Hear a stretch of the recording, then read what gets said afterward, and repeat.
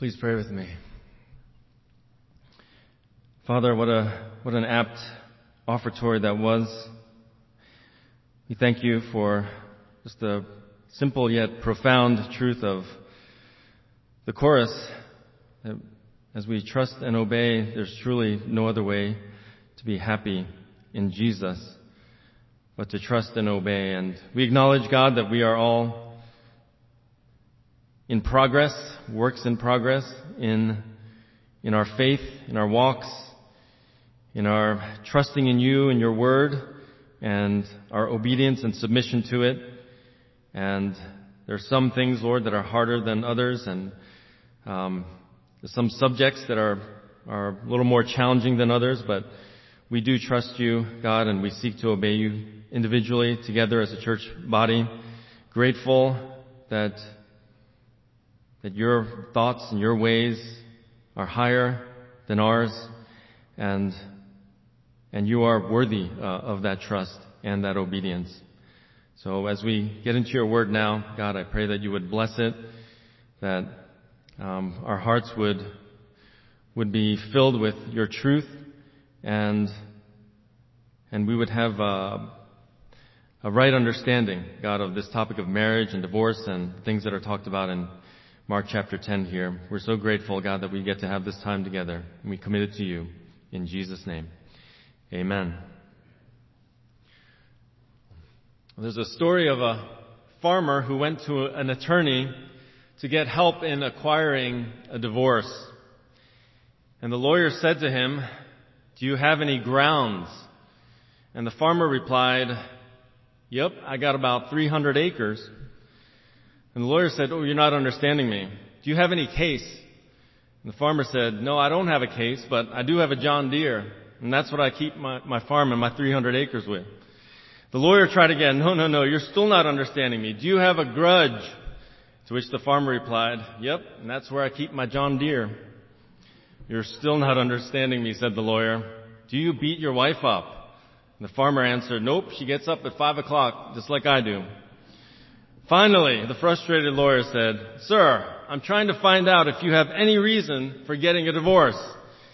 "Well," said the farmer, "you see, we have this communication problem." I share that humorous story with you. I want you to understand not to make light of divorce. Levity does not equate to lightness necessarily. And the reality is that there's nothing funny about divorce.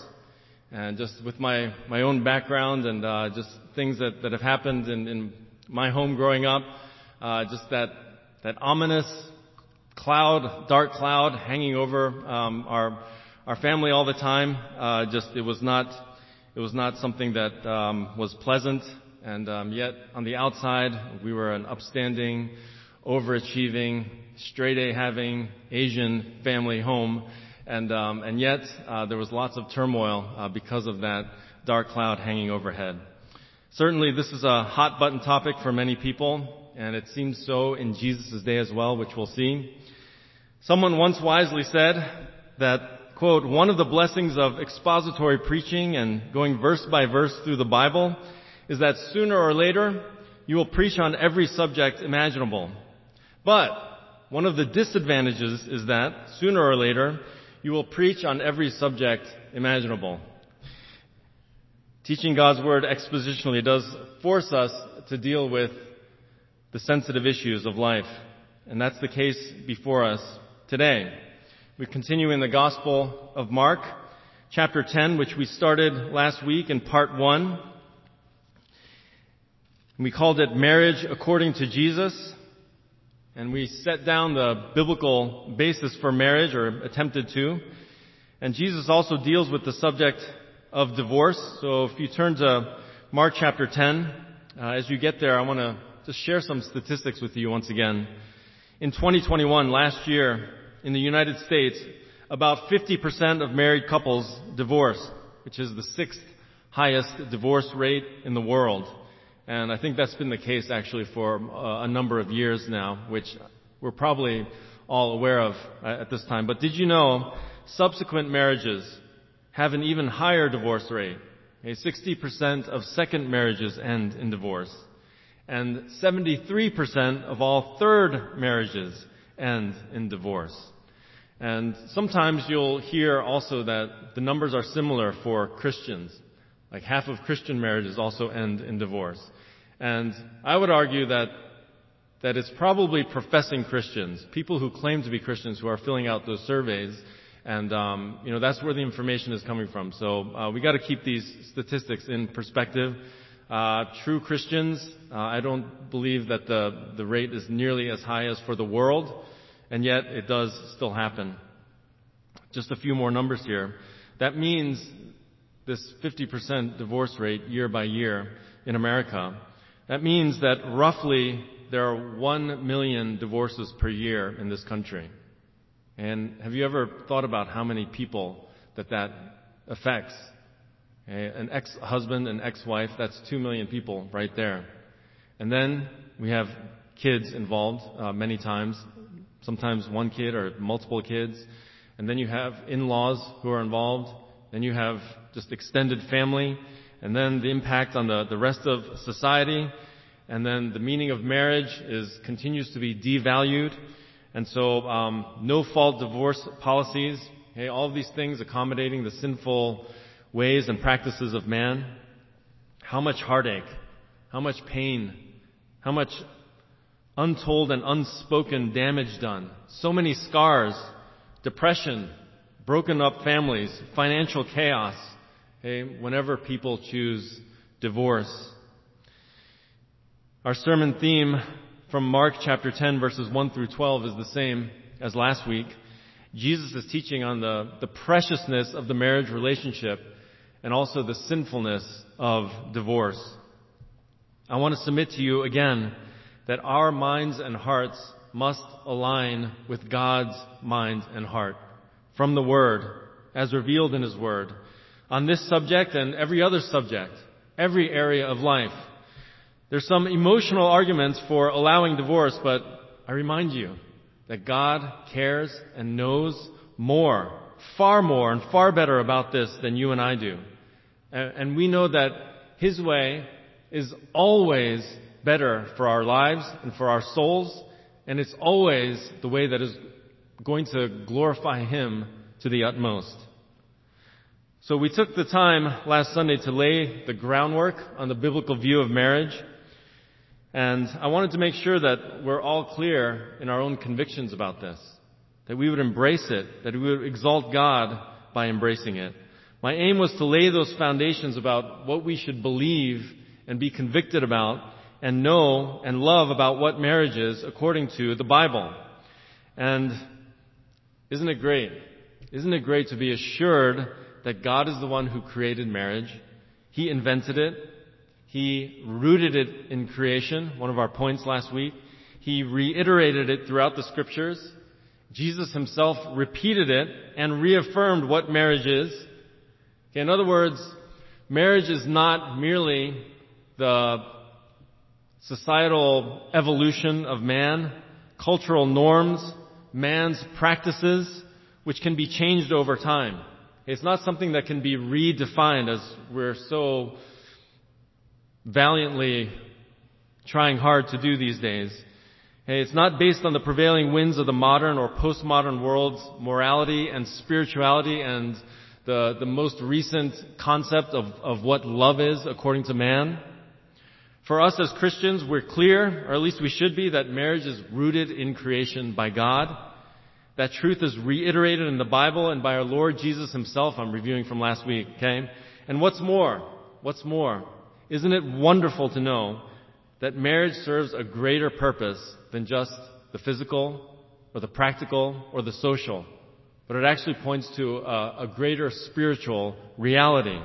Marriage was made to reflect Christ's relationship to the church. And these are things that we need to be rooted in. We need to be just absorbed in as our understanding of what this is. Marriage is an earthly picture of the spiritual relationship that exists between Jesus, the bridegroom, and the church, His bride. And what an intimate union, what an intimate picture that is. It represents the gospel. It is representative of the gospel. as the wife submits to her husband, reflecting Christ's submission, or the church's submission to Christ, and as the husband loves his wife, that mirrors Christ's love, sacrificial, unconditional, that he had for the church, giving himself up for her. So this is an eternal bond and unity that's formed, which will be consummated one day in the future at the marriage supper of the Lamb. And I'm just going to read Revelation 19:7 through 9. This is part of the end of the story. Revelation 19:7 through 9 says, "Let us rejoice and be glad and give the glory to him. For the marriage of the Lamb has come, and his bride, the church, has made herself ready. It was given to her to clothe herself in fine linen, bright and clean, for the fine linen is the righteous acts of the saints." How sweet that is to think about, guys, as we continue to strive towards godliness and good works that God prepared for us beforehand. That final day. "Then he said to me," the angel said to John, "Write, blessed are those who are invited to the marriage supper of the Lamb." And he said to me, "These are true words of God." Folks, we dare not trifle with this. Our Heavenly Father designed this sacred and beautiful institution which has significance beyond the earthly. We need to own that, know that, love that, proclaim that, live that. So as precious as marriage according to Jesus is, he also rightly teaches the people then and us now about the sinfulness of divorce. Some folks, many folks in his day, including the spiritual leaders, were trifling with this. They were. And that brings us to our text in Mark chapter 10. If you're able to stand with me, I'll ask you to do that as we honor God's word. Mark chapter 10, our passage once again is verses 1 through 12. And we're going to go through it today in a little more just typical manner than we did last week. Mark 10, 1 through 12. "Getting up, he went from there to the region of Judea and beyond the Jordan.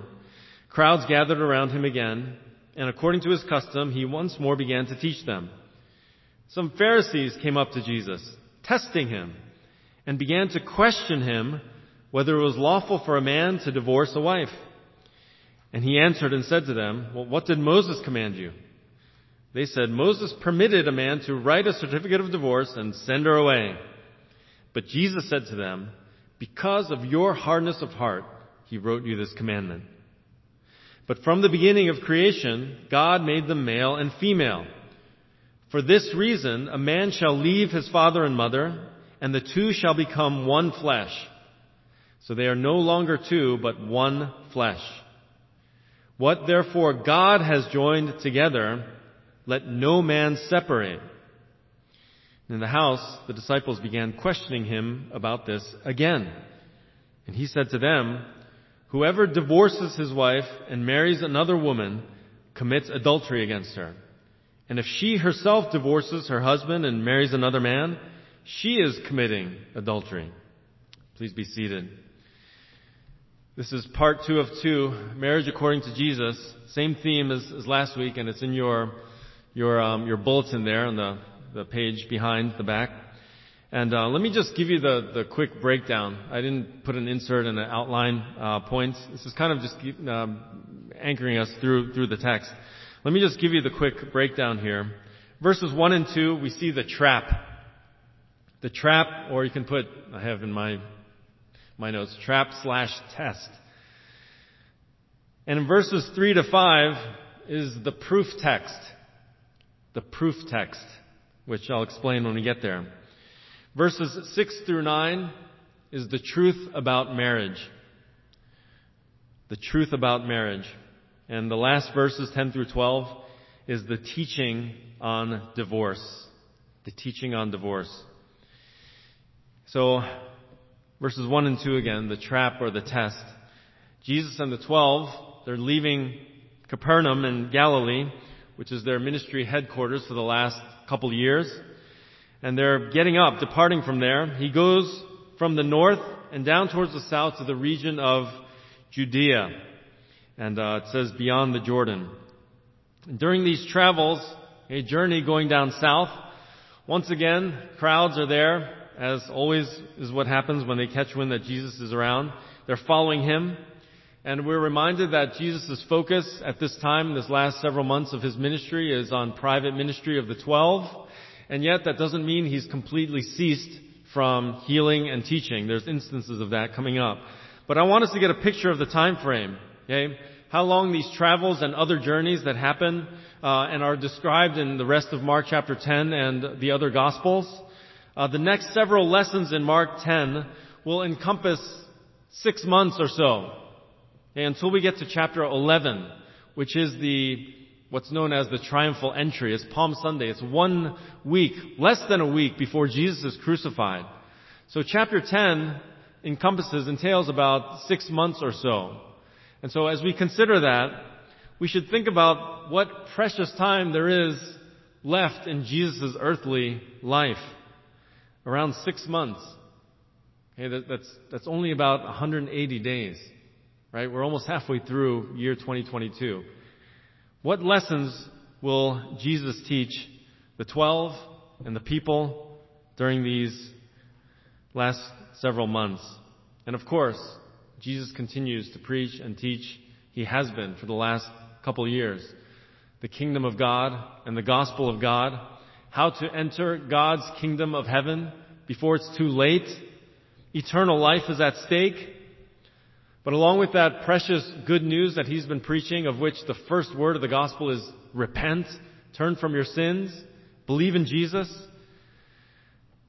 everyone's going to need to know how to live in light of being kingdom citizens. Okay, born again people who are learning how to follow Christ in every area of life. And someone sagely and rightly said, the Bible is not a book about marriage and success. Okay, it's about Christ. That being said, God does want us to know how we should live as Christians, as those who belong to God, as those who are going and are part of His kingdom. And a very critical area of life for most people is marriage. Okay, for the crowds back then, for us today. So in God's wise providence, some Pharisees come up. They're asking, and it's more like testing, right? They came up to Jesus, testing him, began to question him whether it was lawful for a man to divorce a wife.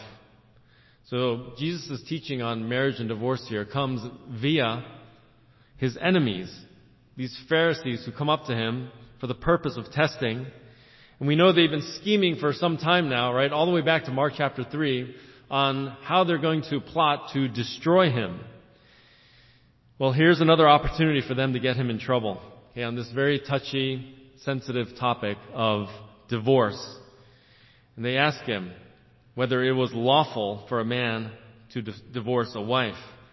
So what was the wicked trap being set here? Okay, a couple angles it seems that these Pharisees were taking. Remember at this time now, verse 1 says they were in the region of Judea beyond the Jordan. Okay, this is an area also known as Perea. Who was in power over this area but Herod Antipas? Okay, the same Herod of Mark chapter 6 who had John the Baptist beheaded for what? Because John the Baptist kept calling him out for his adulterous marriage with Herodias. Recall that his wife Herodias was previously married, but she was divorced from his half-brother Herod Philip in order to marry him.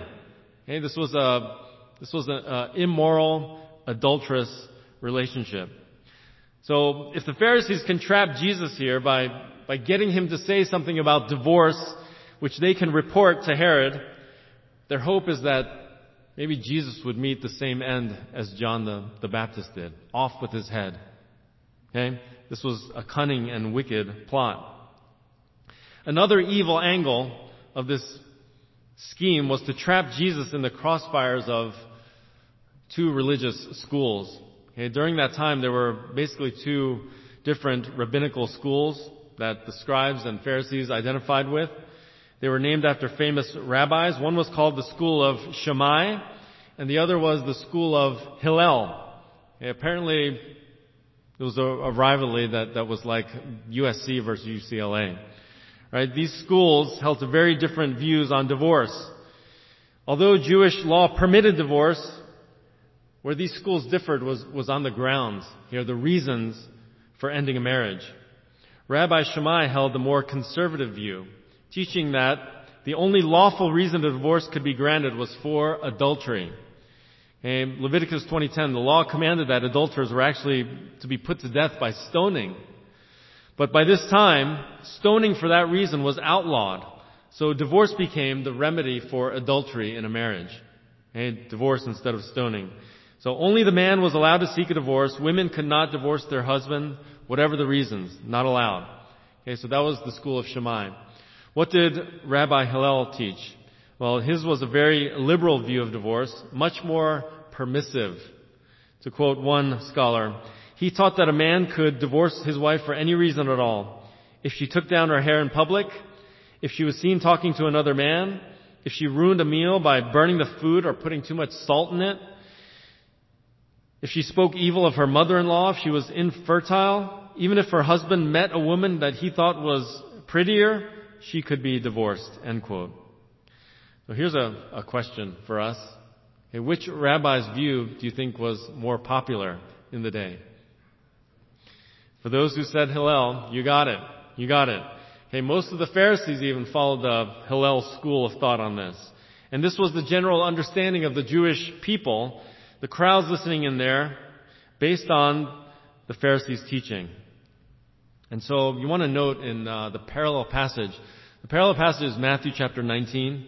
And in verse 3, the Pharisees ask it this way: is it lawful for a man to divorce his wife for any reason at all? For any reason at all. They're not just asking if divorce was permissible. They're asking, is divorce for any reason, for any matter? Like what Hillel teaches. So, again, we see the trap the Pharisees are setting for Jesus. They're wanting him to answer not according to the truth, but according to their man-made traditions, man-made preferences. So if he doesn't go along with the program, which so far, has Jesus gone along with the program on virtually any issue, any area? No, he has not. But especially on this hot-button topic, he's going to be in trouble with King Herod and Herodias, and his influence will be in jeopardy among the crowds of the people. And we might say, or think, especially the men, most of whom favor the more permissible view on divorce, and many of whom may have been divorced themselves. So there's lots of traps here to fall into, and that's the plan. So let's look next at how Jesus responds to this wicked, devious plot. Verses 3 to 5, the proof text. Verse 3 first, he answers and says to them, what did Moses command you? And isn't this wise of Jesus, right? He says, go back to the scriptures. He asked them, what does the word actually say? Moses, that is the law of Moses, also known as the law of God through Moses. His question was clear. What does God's word command about this? So they answer in verse 4. Moses permitted a man to write a certificate of divorce and send her away. So, for some of us, those part of that verse is in all capitals. I was surprised to learn recently that, just some people are not aware when it's in all caps, it's not the Bible translators, shouting at us or emphasizing something, but rather it means they're quoting or alluding to something from the Old Testament. So all capital letters. And so the Pharisees are making reference to Deuteronomy 24. If you want to turn there, you can, or you can just listen, but it's a very long sentence, so you might want to turn there. But they're using this passage of Scripture to present it as proof for their doctrine. Proof text. And so, Deuteronomy 24, verses 1 through 4. This is their proof text. It says, when a man takes a wife and marries her, and it happens that she finds no favor in his eyes because he has found some indecency in her, and he writes her a certificate of divorce and puts it in her hand and sends her out from his house, and she leaves his house and goes and becomes another man's wife, and if the latter husband turns against her and writes her a certificate of divorce and puts it in her hand and sends her out of his house, or if that latter husband dies and who took her to be his wife, then her former husband who sent her away is not allowed to take her again to be his wife, since she has been defiled. For that is an abomination before the Lord, and you shall not bring sin on the land which the Lord your God gives you as an inheritance. Okay, so that's the proof text for their permissive teaching on divorce. But does it actually give proof or support for their case? Just by the way, so proof texting. Okay, there's proof text which can be used legitimately, right? But proof texting is a phrase, it means when one uses Scripture in an isolated, out of context way in order to support their view or their agenda or their point, okay, their position that they hold to. So when you do it that way, take Scripture out of context to prove your case, to prove your point, that's called eisegesis. Okay, you're reading into the text your own preferences or your own presuppositions or your own agenda. Okay, exegesis is extracting out of the text what the author was intending to say. And that's what we do our best to do here at Faith Bible Church, whether it's preaching or teaching or just counseling, shepherding, all of it, right? So eisegesis bad, exegesis good. And so the Pharisees were using this passage from Deuteronomy to support their view that divorce was okay. It was permitted for any reason at all, as long as a man wrote a certificate of divorce. Then he could send her away, basically divorce her. And by the way, we can do this proof texting with just about any topic, right? Theology or just whatever. But Pharisees here were interpreting this to mean, actually twisting that Deuteronomy 24 passage to say that marriage is like a disposable contractual agreement, especially for the man. Okay, their objective, again, was to trap Jesus, but it was also to maintain this permissible divorce policy. They wanted to retain the status quo. One scholar wrote, divorce was relatively easy in those days, in Jesus' time, and the Pharisees and rabbis intended to keep it so. Unfortunately for them, okay, easy divorce or divorce for any reason at all was not what that passage or any other Old Testament scripture for that matter was teaching. Okay, to quote William Hendrickson, he says, many, including the Pharisees, interpreted that passage as, if you wish to divorce your wife for any reason whatever, go right ahead, but be sure to hand her a divorce certificate. But the real meaning of the passage is this: husband, you better think twice before you reject your wife. Remember that once you have put her away, she has become the wife of another. You cannot afterward take her back, not even if that other husband should also have rejected her or should have died. End quote. See, Moses mentioned the bill of divorce in that Deuteronomy 24 passage, okay, but only in passing. But these Pharisees placed all the emphasis on it. Okay, they were stressing the concession and ignoring the intention of the Scripture. So in verse 5, Jesus points them and us to this truth as he answers them. Because of your hardness of heart, he wrote you this commandment. And so in Deuteronomy 24, it was the people's hardness of heart, and Jesus applies this to the Pharisees and the people of his day. Because of your hardness of heart. He tells them this was given because God knows your hearts are hard. It is not a proof text that allows or condones divorce in any way, in any stretch of the imagination. Okay, much less a command for divorce. Okay, there's another translation that when Jesus says, he wrote you this commandment, because of your hardness of heart, he wrote you this commandment. Another translation, this precept. Okay, this precept, it's not a commandment. It's not a command ever to divorce your wife. There's no such thing in Scripture. But it refers to the restrictions that Moses laid down in permitting a divorce. It refers to the restrictions that Moses laid out in permitting a divorce. Okay, and that was because of their low moral condition. So, again, the Pharisees, they were stressing the Mosaic concession, right? Because the hardness of heart. But Jesus was emphasizing the principle. Okay? The principle, the truth that in God's design and purpose, marriage is sacred and divine. And since that's the case, husband and wife should remain one. Should remain one. And this is what we covered last Sunday. Okay? The preciousness of the marriage relationship according to the Bible. This leads us to the third point for today, the truth about marriage, verses 6 through 9. And this is what our main focus was last week. But we saw then that Jesus refers back to Genesis 1:27 and Genesis 2:24. He affirms God the Creator. He acknowledges that God made Adam and Eve. They're not mythical or symbolic beings, okay, but historical people. The very first human beings that God created. And Genesis 1:27, God made them male and female, which we noted the way that Eve was made out of Adam. That's Genesis 2, not out of the ground.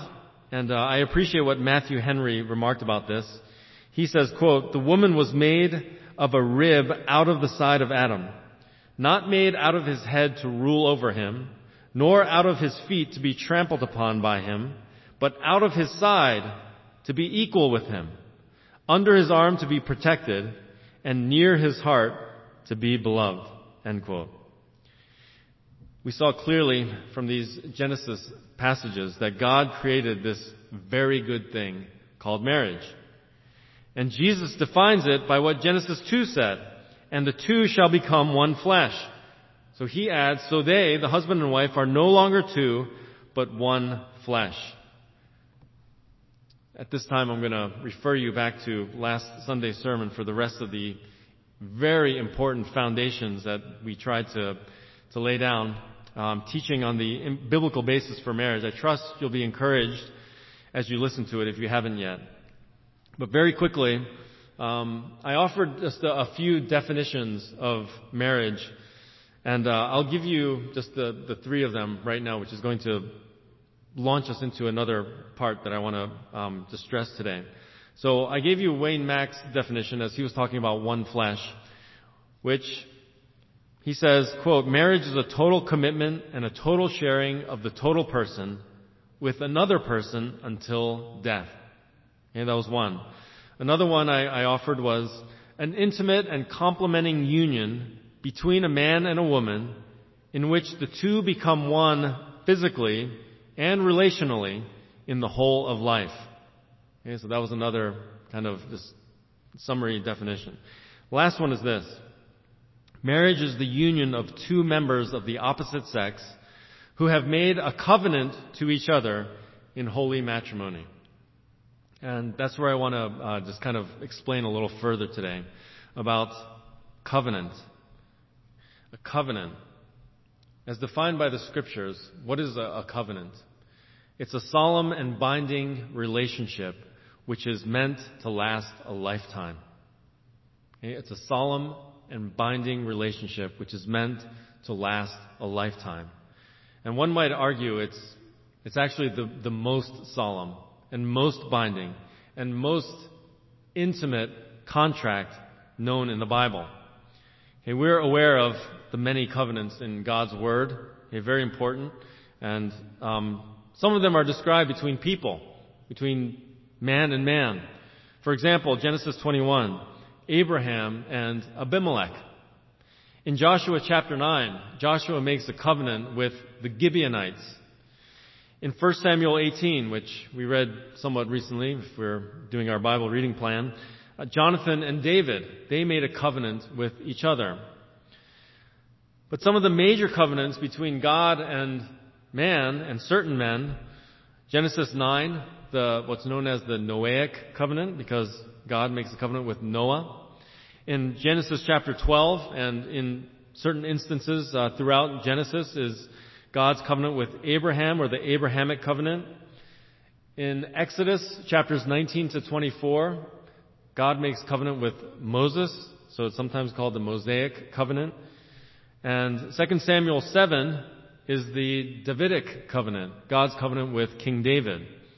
And so throughout the Old Testament is the Old Covenant, and then we get to Jeremiah 31, and then we get to the time of Jesus, and on comes the New Covenant. So God doesn't enter into any of these covenants lightly. They're solemn, they're binding, and they're binding until death, and they should never be taken lightly. Pastor Andrew Murray, he was writing this over 100 years ago. Listen to this. Quote, "One of the words of Scripture which is almost going out of fashion 100 years ago is the word covenant. There was a time when it was the keynote of the theology and the Christian life of strong and holy men. We know how deep in Scotland it entered into the national life and thought. It made mighty men to whom God and His promise and power were wonderfully real. It will be found still to bring strength and purpose to those who will take the trouble to bring all their life," and we might add, and their marriages, "under control of the inspiring assurance that they are living in covenant with a God who has sworn faithfully to fulfill in them every promise He has given."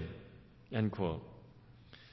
Well, with regards to marriage, there was a time, even in our country, in our society, when there was this sense and understanding of it being this holy covenant between a man and a woman and their God, okay, for a lifetime.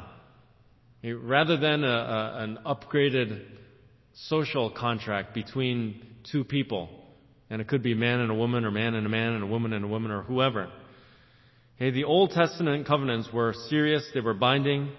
That Hebrew phrase translated, "make a covenant." Okay, it's the idiom karath barit. More literally, it means to cut a covenant. The noun berit, it's an agreement that is made by passing between pieces of cut flesh. Okay, so that verb karath, it means to divide or to cut in two, right? To make a covenant. So the practice was, when a covenant was made between two people in the Old Testament, an animal or animals like a goat or a lamb, it would be slain and its carcass would be cut in half. And the two people who cut this covenant with each other, they would solemnize, they would walk between the two halves of the carcasses, and that would symbolize their commitment to keep their promise. Okay, it was like they were saying, "May God do to me, okay, cut me in half if I were to break this covenant that I'm making with you before God." Any sense of this kind of commitment is something that's been virtually lost in our day. And we see it in the corporate world. People feel so entitled, especially young people nowadays, if their rights or their preferences or their feelings even are not being met. Okay, it's on to the next place, right? Companies have such high employee turnover rates from top to bottom. You hear about it all the time. We see it in the sports world where people switch teams at the drop of a hat. Okay, they're unhappy with their contract, okay, which they signed. They're the ones who signed it, but all of a sudden they're not happy with how much they're getting or the length of it. They're not happy with their teammates, or they're not happy with their situation. Okay, back in the olden days when I was coming up, trades in the sports world were very rare.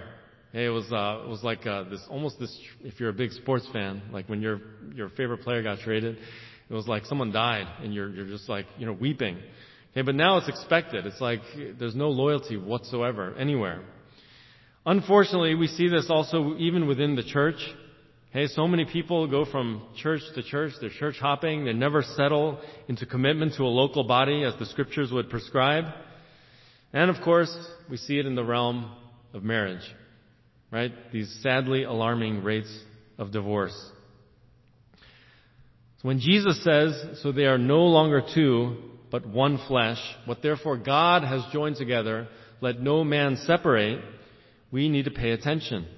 I mentioned briefly the concept of permanence last week, and that's the idea of the marriage covenant. And Jesus is teaching on the preciousness and the permanence of marriage as God designed it. He says the two become one flesh, and that God is the one who's joined it together. So no one should separate it. Not the husband, not the wife, not the kids, not the in-laws, not a more attractive person, and not the world, not anyone. To further emphasize that permanence, Matthew 19 verse 5, you can just jot these down. Matthew 19 verse 5 and Ephesians 5:31. And listen, they also quote Genesis 2:24. And they add the words that are actually in Genesis 2:24. And it says, and be joined to his wife. Be joined to his wife. Okay, the two shall become one flesh and be joined to, that word in Greek, okay, proskalao. It literally means to glue one thing to another so that it sticks, so that it cleaves.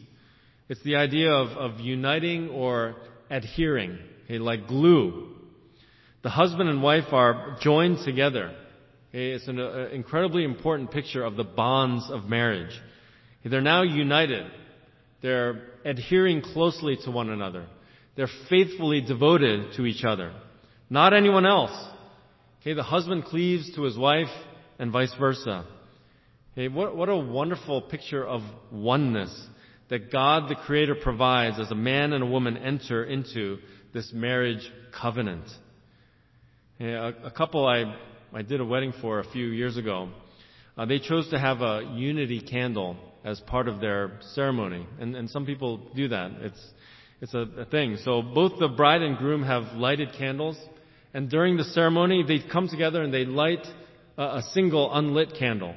And then they blow out their individual candles. And this is a picture of their oneness now. It symbolizes that the two have become one. So the joining together of two in marriage, it's the most intimate union possible between a man and a woman. It is a beautiful unity that I want us to embrace, and a precious permanence of that relationship, of those who have been glued together. On the other hand, imagine this. Okay, maybe you take a picture of me, take a picture of my wife, right? Go and develop it at Costco. And if that's not, just something that you want to imagine, just imagine yourself and your spouse or whoever, right? Take a picture and get it developed at Costco and get them back and you glue them together, okay? Stick them together and let it set for a day or two or three. And then imagine trying to tear that picture apart. Okay, what would that produce? Well, that's a picture of what God is saying about the bonds of marriage and this covenant relationship between husband and wife. What God has joined together, let no man tear apart. Let no man divide. Let no man separate. Okay, that's the truth. That's the true command about marriage. This is what Jesus chooses, how he chooses to answer this Pharisee's question who's saying, hey, can't anybody just get a divorce for any reason? And Jesus gives them the truth. He uses scripture. We went over it last week, but that's where we should land. Okay? So let's cover the last point here in our remaining time, verses 10 through 12. Lastly, the teaching on divorce. And it says there in verse 10, this is in the house. So there's a house there somewhere in that Perean area, and extended teaching happening with Jesus and the disciples. And they ask him again. They question him again. They don't get it, what he was just teaching. So this speaks to the sensitive nature or the controversial nature of this topic. Okay? And so he says to them, whoever divorces his wife and marries another woman commits adultery against her. And if she herself divorces her husband and marries another man, she is committing adultery. So, without going to the parallel passage in Matthew 19, it seems that Jesus is saying, in every single case, anyone who divorces their spouse and remarries someone else, they're committing the serious sin of adultery. And this would be true. Again, this is part of the abominable sin that King Herod committed. And so what is the simple teaching on divorce? Okay, part of it is Malachi 2:16, where God says, Yahweh says, I hate divorce. I hate divorce. And we, as Christians, are to love what God loves, and we are to hate what God hates. Jesus again, what is the simple teaching on divorce? It's this, as the KJV says, what therefore God hath joined together, let no man put asunder. But we need to put that together with Matthew 19, which is the parallel passage, and Jesus repeats the same thing in the Sermon on the Mount in Matthew 5. So listen, Matthew 19 verses 8 and 9. He answers, because of your hardness of heart, Moses permitted you to divorce your wives. But from the beginning, it has not been this way. And that's not God's plan. But then he says, I say to you, whoever divorces his wife, except for what? Immorality. Okay, Greek word, porneia. And marries another woman, commits adultery. So Matthew 5:32, this is part of the Sermon on the Mount. Okay? It was said, whoever sends his wife away, let him give her a certificate of divorce. Again, Deuteronomy 24, right? But I say to you, which Jesus repeatedly is clarifying and explaining what the actual scripture means. He says, I say to you that everyone who divorces his wife, except for the reason of unchastity, it's translated unchastity there, but it's the same Greek word, porneia, makes her commit adultery. And whoever marries a divorced woman commits adultery. So here we come to Jesus' teaching on divorce. Okay? He never commands it. He never commends it.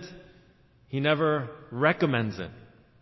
Okay? But, according to our Lord, there is one biblical grounds for divorce, which has been called the exception clause. I call it the exceptional clause. However you want to put it. Okay? It's for, the grounds is for immorality, porneia. This is sexual immorality. Specific, it's not just general immoral behavior. It is sexual immorality, which would include adultery, okay, relations with someone other than your spouse, okay, unfaithfulness in that way. It would include, obviously, homosexuality. It would include sexual abuse. Okay, this is unrepentant sexual sin. Unfaithfulness to your wife or to your husband. Right? And I need to add, in today's world, one could argue a husband or wife, but a husband who habitually watches pornography, okay, which is such a huge problem these days. So we need to sober up about that, men and ladies, but men. So the other, besides porneia, okay, being biblical grounds for divorce, is this. The only other exception, which again I say the exceptional clause, is found in 1 Corinthians chapter 7. And maybe we can turn there just for a few moments. 1 Corinthians chapter 7, verses 8 through 16. 1 Corinthians 7, verses 8 through 16. And there's actually four categories or four groups of people being described in this passage. We're going to hone in on verse 15, but just want to talk through this really quickly. 1 Corinthians 7, verse 8, Paul teaching the Corinthians about marriage here. Verse 8, he says, But I say to the unmarried and to widows, that it is good for them if they remain even as I. So Paul is single at this point, right? But he says in verse 9, But if they do not have self-control, let them marry. For it is better to marry than to burn with passion. Okay, so that's the first group, right? Single people. Maybe it's just unmarried yet, or it could be widows, right? So that's the first group. He says it's good for them to remain single. It's a blessing. Could be profitable. But if there's that desire to have marriage and the relationship there, it's better to be married. So that's one. Verse 10. But to the married I give instructions. He says, not I, but the Lord. And so, in other words, Jesus has made the case in his earthly ministry, okay, about what marriage is and teaching on that. But he says, to the married, I give instruction, not I but the Lord, that the wife should not leave her husband. To the married. So this is particularly talking to Christian marrieds. So the wife should not leave her husband. There should not be divorce. Parenthetically, he adds verse 11, but if she does leave, she must remain unmarried, or else be reconciled to her husband. And that the husband should not divorce his wife. Okay, so Christian people, if their husband and wife are both Christian, they should remain married. There should not be divorce. If there somehow is a divorce, the spouse, the husband or wife needs to remain unmarried. Otherwise, it's reconcile. Okay, restore the marriage. Be married back to your husband or wife. So verse 12, it says, but to the rest, I say, and not the Lord, in other words, he's not quoting Jesus here, that if any brother has a wife who is an unbeliever, and she consents to live with him, he must not divorce her. And a woman who has an unbelieving husband, and he consents to live with her, she must not send her husband away. Okay, so this is the third group of people, right? One spouse is a believer, and the other is not. Okay, and this would be perhaps a common occurrence during the early church times, where a couple are both unbelievers, and one of them gets the gospel shared to them, and they become saved. They become a Christian, and now they're in a marriage where they're a believer and their spouse is not saved.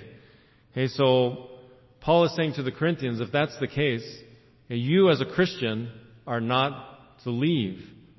Okay, if your unbelieving spouse wants to stay in the marriage. And so lastly, in verse 15 is our final group. It says, yet if the unbelieving one leaves, let him leave. The brother or the sister is not under bondage in such cases, but God has called us to peace.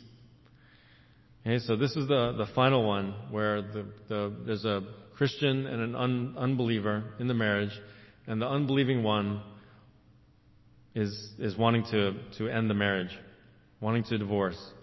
Okay, it says that the brother or sister, the Christian, is not under bondage, no longer bound to the marriage.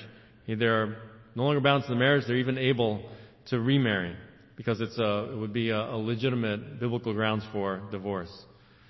Okay, so the sin of adultery, porneia, and all the sexual immorality that's involved, and a believer and an unbeliever. The unbelieving wife or husband wants to divorce, and they leave. Those are the only two exceptional clauses given in Scripture. And this is an incredibly important note to make, that Paul is not saying, and Jesus is not saying, that if there's sexual immorality, there's porneia, there's adultery even, or if the unbelieving spouse wants to leave, that's an automatic go ahead and do it. It's not even saying that. And I say that with the truth about marriage, folks. It's meant to be a covenant. It's meant to be binding till death do us part. It's not meant to be broken. And that's part of the definition of marriage as God designed it. So it doesn't mean that one has to divorce or needs to divorce. Okay? Even in those very, very difficult, and I'm not trying to minimize that because I've known people, okay? But this should be the goal for Christians. Repentance, restoration, reconciliation. Okay, that should be the goal, to keep the covenant. But if everything has been done in the Christian's power to keep it, and the unbelieving person still wants to go, the fornicating or the adulterous wife or husband, they're not repentant. They want to commit. They want to continue in their sin. Okay, this is allowed. Divorce is allowed in those exceptional cases. So, just very generally, if there's an unbiblical divorce, especially if the husband sends the wife away, divorces her illegitimately, unbiblically, the wife cannot remarry. Jesus is saying that would be adultery. and vice versa would apply. And I don't want to get into all the different scenarios that come up, and there's so many ways that this can be really complicated and everything, but just trying to be faithful to bring the main things to light here as we go through this text today. All right? So, conclusion. There's so many unbiblical reasons that people give for pursuing divorce. Okay, we've fallen out of love, or he's not the same person I knew when I married him, or she's just just all these sorts of things. It would be horrible for the kids if we tried to stay together, and on and on and on, right? So many things. But the truth is, none of those are biblical grounds to end a marriage. And we hear in the celebrity world, they don't even call it divorce anymore, right? They call it conscious uncoupling. And then what we do with the kids is now conscious co-parenting. And it sounds very responsible and mature. And so, this is not to pick on people, but that is just a degrading and devaluing of what marriage is, the preciousness that Jesus is talking about here. And so that permanence is not to be trifled with. Obviously, there's devastating consequences to sin like this, folks. Devastating. It's just destructive. It's depressing. It's just it leads to nothing but negative things. But I want to say along with that God gives so much grace. God gives so much grace. His grace is greater than our sin. It's not just a hymn. It's a truth from God's Word. It's amazing grace. And divorce is not the unforgivable sin. Divorce is not the unforgivable sin.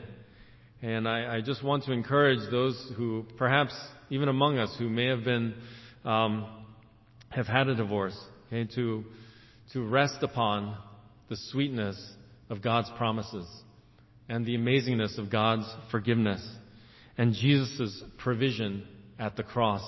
It was an amazing atonement.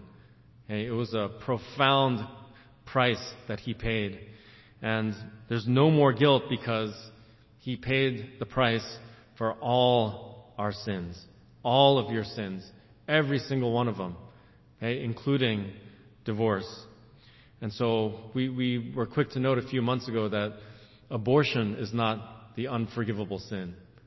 Sexual immorality, pornography is not the unforgivable sin. There's a whole slew of them that we can think about. But in the end, God calls us to repent. And if you've repented, you need to rest free, that there's no more condemnation for those who are actually in Christ Jesus, and rejoice over that. So, dear brothers and sisters in Christ, the Pharisees, I feel like, were taking just adventures and asking the wrong question. And the truth is, sometimes we do that, right? They're asking, can we divorce? Can we divorce for any reason? Is it lawful? How close to the line can I go?